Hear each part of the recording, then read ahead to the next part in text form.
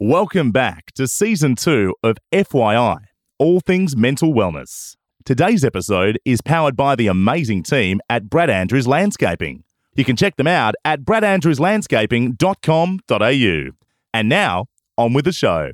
If you or a loved one need mental health assistance or are experiencing a mental health crisis, call Lifeline 24/7 on 13 11 14.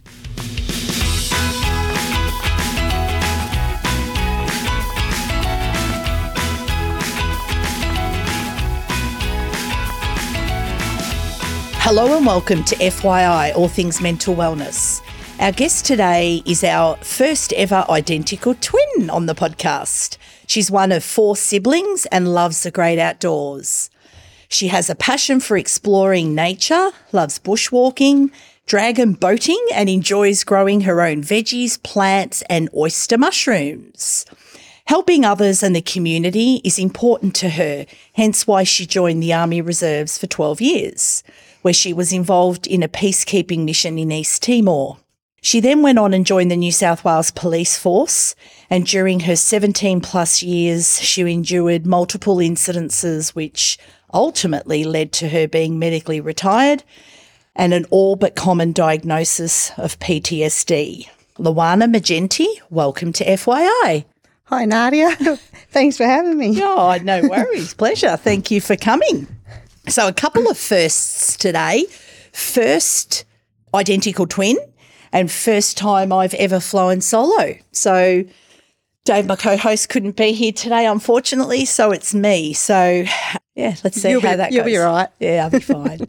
So, welcome. Let's talk. I like giving our listeners a bit of an idea of what growing up was like. So, obviously, you're an ex-Myrtleford girl as well. Yeah, sure am. Yeah, grew up in Myrtleford and loved the great outdoors because we didn't have too much more when we were growing up. So no, we were spoilt for choice, weren't we? Yeah, absolutely. So what was growing up like? You're one of 4? Oh, look, I'm grateful for my growing up. Great parents that gave me opportunities to just sort of do what we did.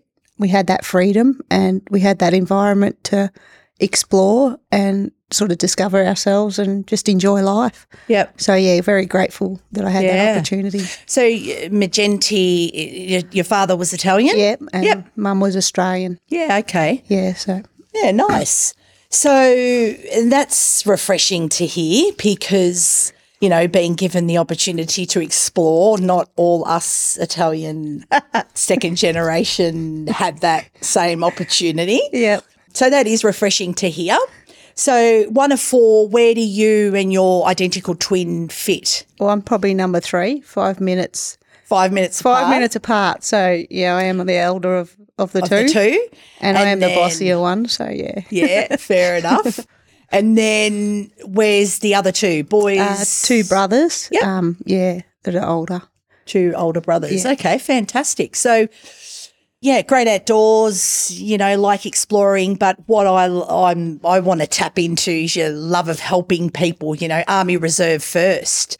Yeah. How did that all come about? I guess because I had the 2 older brothers that joined the Army Defence Force, and then seeing them sort of, it seemed like fun, and obviously an opportunity come up for me to be a reservist. I wasn't sure at that stage whether I wanted to do it full-time or not, so I decided to just put my foot in the water and see what the reserves were like, and great opportunities there. Yeah, 12 years there and enjoyed it. Yeah. Thoroughly and enjoyed a it. peacekeeping mission in East Timor. Well, tell us a bit about that. Yeah, I've probably got to be careful with what I say there, but look, it was an opportunity that not too many reservists get, I guess. Being a reserve unit, we did have the opportunity to do a support sort of services over there. It was just over 6 months I did, or 6 months. Wow. And look, a lovely bunch of people. Got to explore the area, and well, I'm going to say it, but I was basically a glorified taxi driver, being in the Transport Corps. So taking people, taking other soldiers around and doing what we had to do, but also seeing the landscape and experiencing the culture. So it was a great experience and good memories from there. So how old were you when you went over there? Geez, you got me on the maths there. I went over in 2012. Yeah, righto. Hurry up, do the math. I can't. How old were I you? should have failed math. No, it's all good. You would have been in your early 20s? Yeah, something like that. I Yeah. think. Yeah, okay, because that's a big step to take, being a young girl from Myrtleford and packing up and going to East Timor. So, yeah, good on you. That's brave. Yeah, opportunities come and I sort of take them. Yep. You know, they come for a reason. I go, yeah, why not try it? Yeah. So, yeah. So 12 years, that's a long stint. Yeah, it was fun though. When you're young, everything's fun. Yep. Doing your exercises out bush and camping and stuff, it's all fun All and games. right up your alley. Especially if you've grown up with that sort of environment and had that experience. Yeah, lots of opportunities are given to you in the Army Reserves. Different areas you can transfer to if you're not enjoying one or the other. So, yeah. Excuse my ignorance, but the Army Reserve, is that something you can do full time, or is it purely You got to dedicate so many, I think it was when I was there, it was like one day a Tuesday, every Tuesday you dedicate a night sort of thing. And then once a month you dedicate a weekend, and then you might have exercises which could go for a bit longer. Okay. Or you do courses that might go for a couple of weeks or whatever they go for. So, yeah, it's pretty flexible, but they do ask that you give so many days a year, and you can request more if you've got, got the freedom and time. Yeah. So what were you doing whilst you were doing that? Because you studied as well, yeah? Yeah, so I studied first and got a degree in graphic design. Yep. And then decided I didn't want to be stuck in the city. It wasn't really me. I wanted to go back to the country. And so I thought, well, what can I do that's sort of outdoorsy and a bit like that? So I ended up joining the Army Reserves, and it was a decision from there whether I joined the police force or go full-time Army Reserve. Yep. So if I didn't get into the police force, I was going to try full-time Army. Yeah, Defence Force. Yeah. So you studied, you did your course, you're still in the reserve. So anything else you were doing whilst you were in the reserve? Yeah, I was basically just a labourer. Yep. So I was, working at Nightingale Apples in the Buckland Valley there. Yep. Picking apples and chestnuts and doing all that sort of labourish work. And then I worked for a contractor that worked for Parks Victoria. So we had fires up that way, and it was a matter of fixing fire, like walking tracks and clearing trees and all sorts of things basically. Yeah, right. Spraying weeds and all that sort of stuff. Yep. Pine planting, all different things. Yep. So, yeah.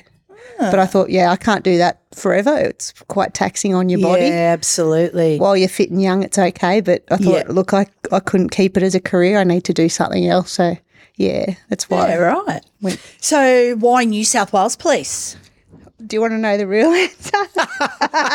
I actually couldn't get into the Victorian I couldn't get in the Vic poll. So New South Wales was dumb enough to take me. Sorry, New South Wales, but yeah, that's what happened. That's pretty common though. I know a few people that have had a similar journey. Yeah. So is it's obviously well known. It is a little bit harder to get into Vic Police, or no? Or? Oh, probably not. It's just the way they test you to get in. It didn't suit me. So because I had a degree behind me, I think New South Wales at the time, you had to have a degree or trade behind you. They were looking at that sort of thing, and that might have helped and whatever. But, yeah, I've managed to get into New South Wales.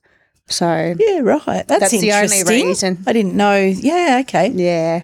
I don't know what the criteria is now. Yeah. I'm out of the loop, but, yeah. Yep. So here comes this little girl from the bush who's been picking apples and living the life, and all of a sudden you're in the New South Wales Police Force. So training, I assume, was at Goulburn. Yep. And then where was your first posting? I went to Penrith at the bottom of the Blue Mountains and loved it. Yeah, it was a great experience. Yeah, okay. How long were you there for? So I did my 3-year sort of tenure there before an opportunity come up at Albury, New South Wales there. But love Penrith. It's just I had all my family and a partner at the time down here, and I just wanted to get closer to home. Yep. But loved it. Yeah, it was a great environment to start my career in. Yeah, okay. Yeah. Beautiful. So tell us, I mean, the introduction obviously alluded to the fact that you had some incidences. You don't need to talk about the incidences directly, but I guess where my interest comes from is it is a very common diagnosis from police officers to come out with PTSD or similar. So can you give us a bit of information, or not even information, just some things where things started moving and shifting for you, where you thought life was starting to change mentally, I guess? Yeah, no dramas. Look, I think you start off, I think the analogy is like there's a bucket, and depending on your childhood upbringing and other experiences that you have through life, that bucket could already have a little bit of water in it. And then as you go through your police career, which, silly me, being naive, didn't realise this was going to happen. It's not something that they tell you about. They may now, when you're going through the academy, that all the events and incidences that you go through can have an impact on you, and you don't know when it's going to fill up your bucket to that point where you can't take it anymore. So probably about 2015, I changed from a proactive unit into highway patrol. All excited, new change, thought great. Unfortunately, I had some colleagues that weren't so supportive and experienced bullying and gaslighting, and it was quite a toxic environment, but I didn't realise at the time. And being a new person in that unit, you don't want to ruffle feathers, so you just bite your tongue and, you suppress how you're feeling and whatnot, and keep going because you want to be there. So, yeah. Yeah, ultimately you wanted to be a police officer. You're by nature. That's why you got into it, to make a difference to people in the community. Yeah. And they look like they were having fun doing their job, sort of thing. So a change is always good when you get a bit stale or you're not enjoying something. Yeah, of course. It's good to jump ship and try something else. So, yeah, I plodded through that. So how did you navigate that? So did you just suppress and deal with it, or a lot of the time I did suppress it until it got to a point where someone might ask me how I'm going, and unfortunately I'd break down and break into tears and talk about the particular bullies or what I was experiencing. And it was hard because, there's comments there that if you're seen crying, you look weak, things like that, which we know is not true. So, yeah. So it was hard. The only way to have anything done was to put in a complaint. But as I said, I was new to the unit and I didn't want to go down that path because you know what happens to other people when they make a complaint, and, yeah, it's not quite nice. So, yeah. Yeah, fair enough. So can you talk a bit about the bullying, and the gaslighting and Yeah, look, it's a hard one. There's some decent, lovely people in the police force. They're there for a genuine reason and do want to help like I did. But then there's others, I don't know what happens, but it seems like they just have these big egos and they need to feed those egos. And that's whether that's through bullying or picking on others, I'm not sure. But it happens. It's quite a toxic culture. You're with your colleagues for, between 8, 10, 12 hours a day, normally 12. And you get to know a person really well. And when someone's doing that and you got to work with them and confront certain incidences that you have to confront, it's quite hard to work together, but you have to. Yeah. So you do suppress a lot of how you're feeling, and you try not to show it because, it's not good to the public. That's right. And as you're saying that, Luana, I'm thinking it's unacceptable in any industry, in any environment at all. But when you're dealing with some of the things and some of the incidences that you need to attend to, far out, like that's just brick on brick, isn't it? Yeah. And I think that's why you suppress it. But look, every business has their bully, gaslighter, troublemaker, whatever you want to call it, that makes it hard for others. But, yeah, look, I think management and leadership has a lot to answer for, unfortunately. Like, I think more can be done. Yes, there's policies and procedures in place, but I think they're just a blanket or Band-Aid thing, as in they're there to protect them but not the person sort of making the complaint or being bullied. So, or they're in place because they have to be in place. They have to, but I think they could be utilised more, and I don't think they're utilised enough in the sense that things are swept under the carpet or ignored, or they're placed back on the person who's experiencing that, in the sense that, someone might lie about what actually happened or what was said or whatever. So that person who's experiencing the bullying starts questioning themselves as well, you know. Of course. Is there something wrong with me? Am I, dreaming at what's going on sort of thing? So, yeah. So did you feel there was support at an immediate level? So, or I hope not, but was some of those people your management? Yeah, look, I'll probably get myself into trouble for saying it. There is some support through other colleagues, but again, management, I felt, put things in place, mediation and other things, but I think more could have been done. Again, It was swept under the carpet. Yeah. What about services that you've got available to you? Yeah, there's a number of services. Now, you got me there, but it's the Employee Assistance Program, which is sort of like a telephone, might be online now, where you can call counsellors or psychologists and speak to them. Unfortunately with that though, you can't always get them when you need them. And sometimes they say the wrong things that put you in a worse position in a sense. So it depends who you get and what qualifications they have. And they're all over Australia or wherever they are. Yeah, some are good and some aren't so good, but yeah, look. Like any service, I guess, it's finding the right one. So when did you, how many years into policing were you starting to experience this where you knew probably, in a mental capacity where you were starting to see some changes, and what were those changes? As in changes to my mental health? Yeah. Yeah, probably about, I'd say 15 years or so. Hang on. Yeah, I'm just trying to do the quick maths because I told you I wasn't good at maths. Yeah, so 10. Sorry, about 10 years. Sorry, my apologies. You did a total of 17 years and 3 months. Maths is my thing, by the way.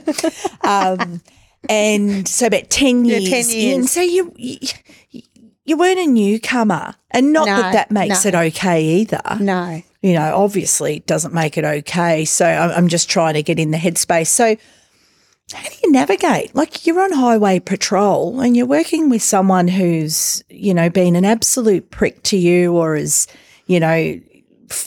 performed some sort of bullying act or exclusion act. How do you go out and do your job when you work so closely with someone in such an important, critical role to our community? How do you do that? I don't know how I managed. It was hard going to work. You felt sick and you were anxious and you didn't want to work with that particular person. So it did have a big impact on your health, mental health. I don't know. You just sort of... How'd you cope? I don't know the answer, but you just sort of suck it up basically, which isn't the right way to do it. As I said, if you speak up, you're considered like a troublemaker. And, so you just shut up basically and put up with it. That's bullshit. Unless you want to go down the path of making complaints. That's where I think management and leadership could have stepped in more and done anything. But, look, I think if you dealt with a lot of the inside stuff, we'd probably look like a incompetent bunch of idiots, to be honest, because there's a lot in-house that probably get me in trouble. But, that's the truth. That they don't have time to deal with all the personality clashes and managing people that don't get along. So it's quite hard because they're busy themselves, the managers and leaders. So I don't know what the answer is, because if I did, I'd certainly suggest it. But, look, they do a good job in that environment, but I think more can be done. Yeah, I know what you mean. And in particular, the last, 4 or 5 years where a lot of businesses are short-staffed, understaffed, under the pump.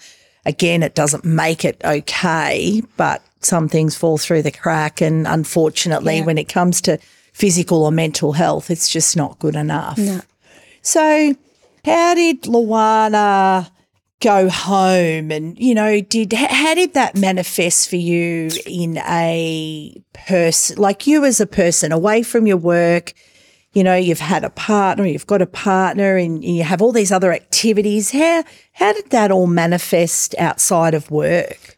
Yeah, look, you don't realise that you take it home, and unfortunately your partner or your family cops it with your attitude and withdrawing from social events or not wanting to see certain, people or doing things. So, at the time it took a while to realise that's what you're doing, and when you speak to other people you might come across as harsh or not giving a shit because you're desensitised from, you know, you're nearly robotic in some sense. I feel like you don't realise at the time, but you do become robotic, that you sort of desensitise and put it to one side or suppress it. So, yeah. I guess you probably have to, don't you? I mean, you can only assume some of the things you need to deal with or things that you are exposed to visually that you would need to desensitise and look, black humour's a good thing for a lot of us. I mean, you know, other people might think otherwise, but it helps in that environment to have a joke about what you're dealing with or what you've experienced or, But look, I think exercise definitely helps me. Getting out into nature is a big thing. And just, sort of letting it go. But, And hence why you do a lot out of, you know, in the wildlife and in that sporting and fitness. It's obviously your way of releasing. What about other relationships and things? So not directly, say, family or a partner. Do you think they suffered externally? I lost friends over what I went through. And I did feel alone in that environment. I had some great male colleagues. Unfortunately, I didn't really have female support in the unit, I don't feel. But, certainly some of the male colleagues were great, but I did lose friends and people as a result. Just through lack of understanding, do you think, or lack of empathy? I think both, to be honest. As I said, there is some people in that environment that have big egos and they do only think about themselves. But then there's some really lovely, decent people also, which, they're great. So, again, I'm you know, not Luana, the copper, Luana, the normal person, the twin sister, the partner, the daughter. How else did you seek help? Did you see a psychologist, psychiatrist? Did you're happy to share anything else? Yeah, no worries. You know, I want to know. So I did try the employee assistance program. Yep. So, and I had a couple of good people, but as I said, when I needed them, I couldn't get them. You had to wait. So that sort of didn't help. And then, well, firstly, before I had to see a psychologist, in a sense, I did have an incident where I was attacked, and that filled the bucket up more, I guess. Okay, so attacked in a work as in situation. I was working on duty and I was assaulted by someone. Sure. Yeah. So that added to my bucket at the time. I thought I was coping, but that sort of sent me down a downward path. Yeah, so then after that I just sort of broke down and I didn't feel like myself, basically. I didn't want to go to work. I was scared of turning up to fatalities. So, I thought, no, look, something's got to be done. I can't keep going like this. I've never experienced it before. I didn't know what was happening, in a sense. And then I sought help. So yourself or through work channels? Well, look, it was suggested to get some help. And that's refreshing. Yeah, and I did. That's good. So, it was encouraging, but the way they went about it was a bit, not so encouraging in the sense. But in the end, it was good. I'm glad I got the help from psychologists and went down that path. Yeah. But unfortunately, got to the stage where I had to be medically retired as a result of just the death and destruction, being assaulted, bullying. As I said, that bucket filled up to the top, and my limit was done. So it was overflowing, and I had to make that call that it was no longer for me. Yeah. I like that analogy, and it's a really simple one. I think one we can all relate to in any situation, and we've all got that filter, don't we? Yeah. You know, when enough is enough, it's enough. Yeah. I'm sorry to hear that that's how your journey is ending with the force, but it's not an uncommon story, which I don't even know how you could ever try to fix. By nature, I'm a fixer, and I think, how can you, even if you just think to yourself, how could you fix that? I mean, at the end of the day, the stuff that you're exposed to, I don't know that there's any form of therapy that could ever stop that happening. Yes, there's therapy and there's medications and there's things like that can assist. Do you believe it can assist? Do you believe PTSD can be cured or well managed, or what are your thoughts? I'm no doctor or medical expert, but there's going to be some people that will be able to manage it and some people probably won't be able to manage it depending on their circumstances. Everyone's unique and different. Yeah. Look, in the end, you sort of can only help yourself. The resources that are available are tools to you to assist you, but in the end, you've got to make that call and help yourself and find the passion again and what you really love after going through all that sort of trauma and whatnot. But unfortunately, not. I agree with you there. You've got to want to help yourself. But let's forget you for one moment. Like you said, everyone's unique. Yeah. Some people don't have the family, the friend support, the finances that are required for the help that's required, and time off work and things like that. So that's only true to a certain point. You got to help yourself, because some people don't have the ability to help themselves. No. And I guess that's I don't know what the answer is. As I said, everyone is different and unique, and some things will work for some and some will work for others. But like you said, if they don't have the funding behind them, it's quite expensive to see psychologists. Of course. So a lot of people are missing out on getting that help that they deserve. Yeah. Which is really unfortunate. Yeah, it is. It's sad. Yeah. So when were you formally diagnosed approximately? So is that something that's fairly recent? Or? So probably in 2021, after I went off work, I was diagnosed. It was sort of early days there, and you're in quite a bad state. So, yeah, that's when I was diagnosed, probably. Are you comfortable in sharing with us what that bad state was? What did a day look like? I didn't want it. Yeah, exactly. I was in the dark hole. I wanted to go to bed and not wake up. I'll admit I'm not the type that wants to harm myself. I am gutless, and I don't feel that I could ever do that. But I did resort to alcohol, and I did withdraw from friends and family and other things, and being active and socialising. I was fearful of my workplace, and coming across a police car would terrify me in a sense, thinking, who's in the car and who's going to see me? So there's a lot of things there that, a lot of triggers. Yeah, there's a lot of triggers, and the easiest way not to deal with it was to fall asleep and not wake up, because I couldn't take any other I didn't want to do anything else to harm myself, sort of thing. I still wanted to exist, but I thought that's the easiest way to say goodbye. So, yeah. And there's still days that I still want to just go to sleep and not wake up, depending on what sort of day you're having. Yeah, that's the easiest way for me.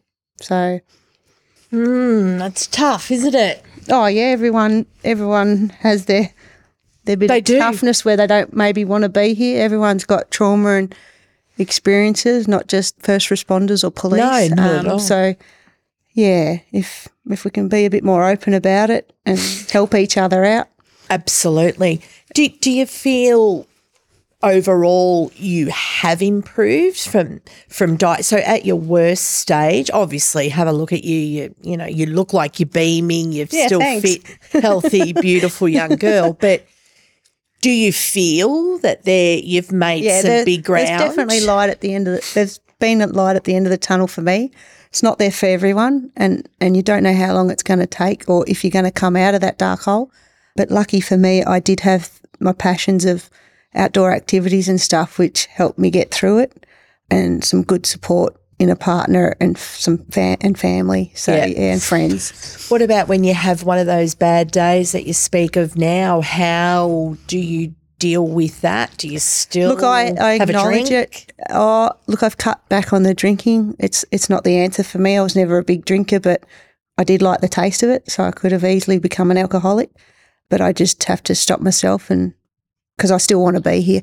I guess I wanted to know in those dark days, because I'm not naive to think that you're cured from PTSD. I have my own thoughts on that, but I'm not naive enough to think that every day's a great day either, and I understand that. But how do you today cope with one of those dark days that you speak of? Yep. So because it still happens. Drinking as much, it still happens, and I'm not drinking as much. But if I'm having a down day, and I want to stay in bed, I'll do that.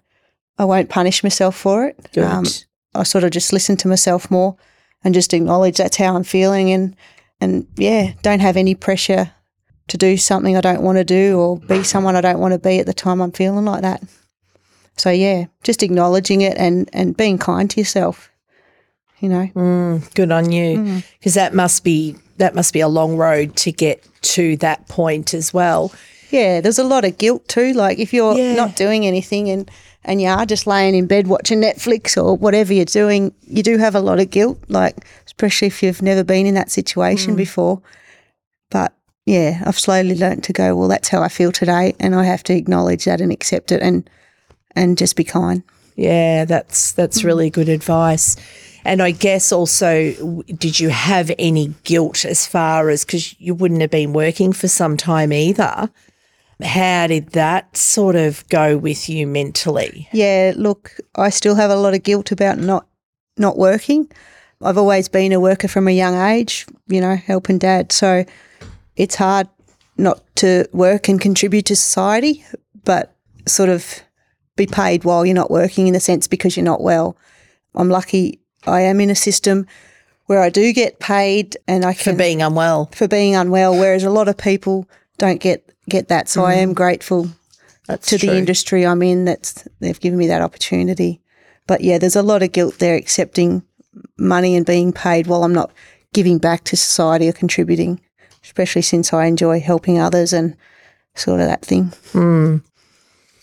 Yeah, and it's easy for me to sit back and say, but that very same job that you love doing has created this as well. So it's payment for suffering, I guess. Yeah, look, and I say I chose to be there, but I was naive thinking that it would be a long-term career and it would see me out to retirement.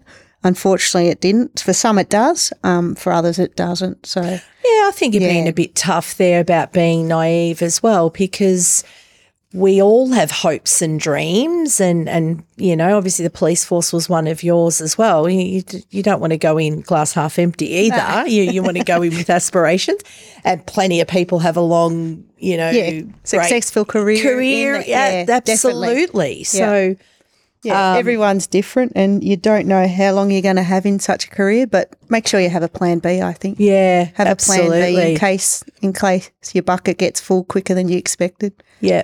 Yeah. So can you see yourself working down the track? Is that something Look, I'd like to say, I'd love to be able to say that I hope to do that down the track. I can't give a time period or anything. I don't know when that's going to be, but definitely I'd love to be able to get back to working and contributing to society. Yeah, I bet. Yeah, definitely. So if someone said to you, I'm thinking of getting into the police force, what would you say? If they wanted to, I'd say join, have a go, but definitely have a plan B if it's not for you or you don't enjoy it, sort of thing. Or So, I wouldn't discourage people from joining. There's lots of opportunities there too. So, definitely. That's right. And it's like all career paths. There's good and bad with everything. And, your story's only your story, I guess. Yeah. But it is a story we hear fairly frequently, which is of concern. Yeah. Josh, have you got any questions you'd like to throw at Luana? I do have one, and that's in the context of working police. There's not many jobs that come with the day-to-day potential stresses, and it's not like you ever have any foresight as to what those stresses might be. Do you think that contributes to the feeling you have around those other members of your team, that why are you adding this on top of everything we already have to deal with? Like, this job is impossible already, and now there's unnecessary and unfair personal things that are getting injected into an already flammable situation. No, I totally agree. Look, you don't need the extra stress or or anything added to your day-to-day job because, like you said, you don't know what each day is going to bring or what you're going to have to confront. And, yeah, to have the extra bit of bullying or toxic environment, whatever you want to say, adds to it, which you don't need. You're right. Yeah. It's exactly what I thought earlier when she was saying it, Josh. Like, isn't this fucking job hard enough? Yeah. Like, we're here to help people. We're here to help the community. Yeah, absolutely. Good question. No. What about on a alternative help and self-help or anything that isn't mainstream, I guess? Yeah, have you gone down that path? Look, I went down that path only because I tried medication and just did not like it. So I did. Can I just ask, you say did not like it. Did you have some side effects? Yeah, just the way it changed you as a person and the side effects. Didn't enjoy it. Like, normally I'm quite healthy and I just, I didn't want to go down that path if I could help it. So I did look at alternatives and kinesiology was one of them. And, don't ask me exactly what it is, but it's sort of an I know a little bit about kinesiology. Just get everyone to look it up. But I found that worked for me. Yep. And I've done it for a few years now. I also looked at EMDR. EMDR. Which is eye movement desensitization and reprocessing. Yep. And to give you a little bit of background on what it is, for me that worked. It doesn't work for everyone, but for me I found that worked. And basically I'm just going to quote it, but it works on unprocessed memories from past disturbing experiences and trauma, which contain emotions, thoughts, beliefs and physical sensations that occurred at the time of the event. When the memories are triggered, these stored disturbing elements are experienced and cause symptoms of PTSD and or other disorders. So the therapy focuses directly on the memory and is intended to change the way that the memory is stored in the brain, thus reducing and eliminating the problematic symptoms. So as I said, it doesn't work for everyone. And when I first tried it, I thought, this is a load of BS. Yeah. It was a weird experience, but it did help move traumatic experiences, and I don't think about them as much now or at all. So for me it worked, but it may not work for everyone. So eye movement. So obviously, as the name suggests. Yeah. So what do? You sit there and someone. So I sat there and I was given these two little devices that vibrate, which were really weird. We won't go down that path. And where were they? In your hands, they were in right? my hands. And then you'd be thinking about an event and the motions that it brings up or the experience, and it'd be just alternating between both hands. The vibration would alternate, so your eyes are sort of going left, right, left, right. So do your eyes have to follow? You sort of, Or it happens automatically? Well, yeah, they do sort of just, it just happens for me. So you just sort of going with it. But, they encourage you to, Wow. So it was weird, but I must admit it did work for me. You had some success, yeah. So whatever works. That's right. So, and then I did look into the path of, probably shouldn't be discussing it, but psilocybin and magic mushrooms. Oh, no, please do. Yeah. Please do. Unfortunately, it's hard to get on a program. It's only not long, I think it was July, come into place, but there's still a lot of work to be done. Because we've got some trials. We've had some trials done in Melbourne. Yep. Tell us a bit. Oh, look, I don't know exactly, but my knowledge is that it's more for people that have been diagnosed with a terminal illness at this stage. Overseas, they're doing more stuff, I believe, with PTSD and psilocybin, and they've had some success, but it's still it's got a long way to go. Yeah. So, my very, limited understanding on it is it's had success with PTSD patients who are, what's the word where medication doesn't work? There is a word. You're asking me. You're asking the wrong person. Okay, no, there is a word.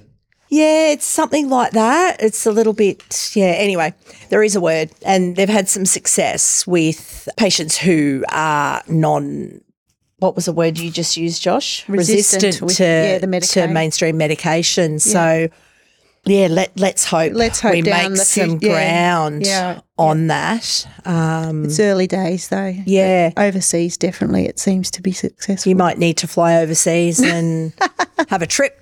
I might have a trip. Have 2 trips. Might have to learn to grow my own, eh? Yeah, no, we don't say that sort of thing. That's fantastic that you seem open to obviously your mainstream and some alternate therapy, and you're open enough to admit you don't know much about kinesiology, but hey, you've had some success out of it, so if it helps. I just can't give you a description of it because people will probably think it's a bit woo-woo, so if they look it up, it'll be better for them just to read it themselves. Yeah, absolutely. Rather than me give and we do have my interpretation. Yeah, we do have some very good kinesiologists here on the border as well that are quite well known. So the alternative options have worked for me. Giving you some relief. It's just unfortunate that they're not part of the work cover process in a sense. They're not covered, which is fine because you want to get better. So you'll do anything you can to try and manage what you're going through or to get better. So, yeah. So through your work cover, I'm assuming that's your GPs, your psychs and things like that only. Yeah. Okay. Yeah. Anyway. Maybe it'll change, but anyway. Yeah. You're a very, very, I've got lots of words, but brave is one because I think it's very brave, one, to talk about your experience. And it's, for a young girl who's been medically released, discharged, however you refer to it, is tough.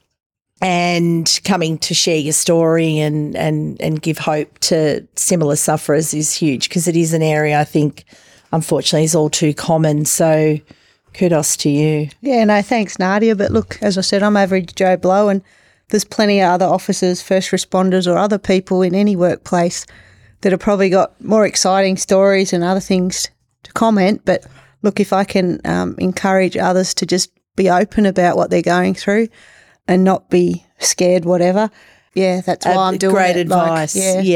Just absolutely. Be open to it and be kind to yourself. Look after you first. Like I give it to people going through it with families and other things because it's hard just looking after yourself, then alone having to look after young children or a young family and a wife or husband or whatever. So, I give it to those people that I've got it a bit easier in that sense. So, give it to them too. Get the support but in some sense that can be harder too because you don't have that immediate true response there of a child or kudos. So we like to end with a bit of lightness to our pod. I reckon I'll know the answer to a lot of these before I even ask them, but we'll ask them anyway and we'll pretend we're surprised. No worries, go for it. So are you a camper or a 5-star? A camper. No, I'll love 5-star too. So go both. Under 5 stars? Yeah, go both. Both? Yeah. Wow. Pineapple on pizza, yes or no? Definitely. Definitely. Are you an early riser or a night owl? No, early riser. Beach or snowfields? Oh, I like both, but I don't get to go to the beach much, so I would like both. So it has to be the snowfields. Lager or craft beer? Or neither? Yeah, probably neither. Screwed up your face there. Sorry. I'm tipping neither. Give me the sweet stuff any day. And the last one is, and it's always a bit funny how we say it. We have a different way of saying it. But one day in 50, 60 years' time on your little tombstone, what would be a nice sentence that you'd like on there for people to remember you as or a word of advice? What can we? To be honest, I'd like to be buried with my ass up so everyone can kiss me goodbye. But no, I can't say that. But anyway. Well, you can. Look, you did. Look, I don't really have anything, I'm happy just making sure I live a full life and making the most of it because it's only a short time we're here. So, Good advice. I've got nothing there, but I do have something if I can. Oh. It's only a little thing, but go ahead. Look, I don't know. It's just a little quote I've got here that I have quoted from someone. It's an unknown author, but if I can just say of that, course. that's all I've got. So it's easy to judge. It's more difficult to understand. Understanding requires compassion, patience, and a willingness to believe that good hearts sometimes choose poor methods. Through judging, we separate. Through understanding, we grow. So unknown author, but it just says a lot. So I wouldn't mind ending on that path. That's beautiful. You made me cry. Oh, no. No, that's you do a lovely. great job with what Thank you're doing you. and giving us Thanks the for opportunity sharing. to tell us a story. There's many more people out there that I hope can open up and be honest with people. As I said, I'm only an ordinary citizen like Yeah, you, all of us. everyone. I'm no better or worse. So yeah, thanks Nadia. Thanks, Josh. you, champion.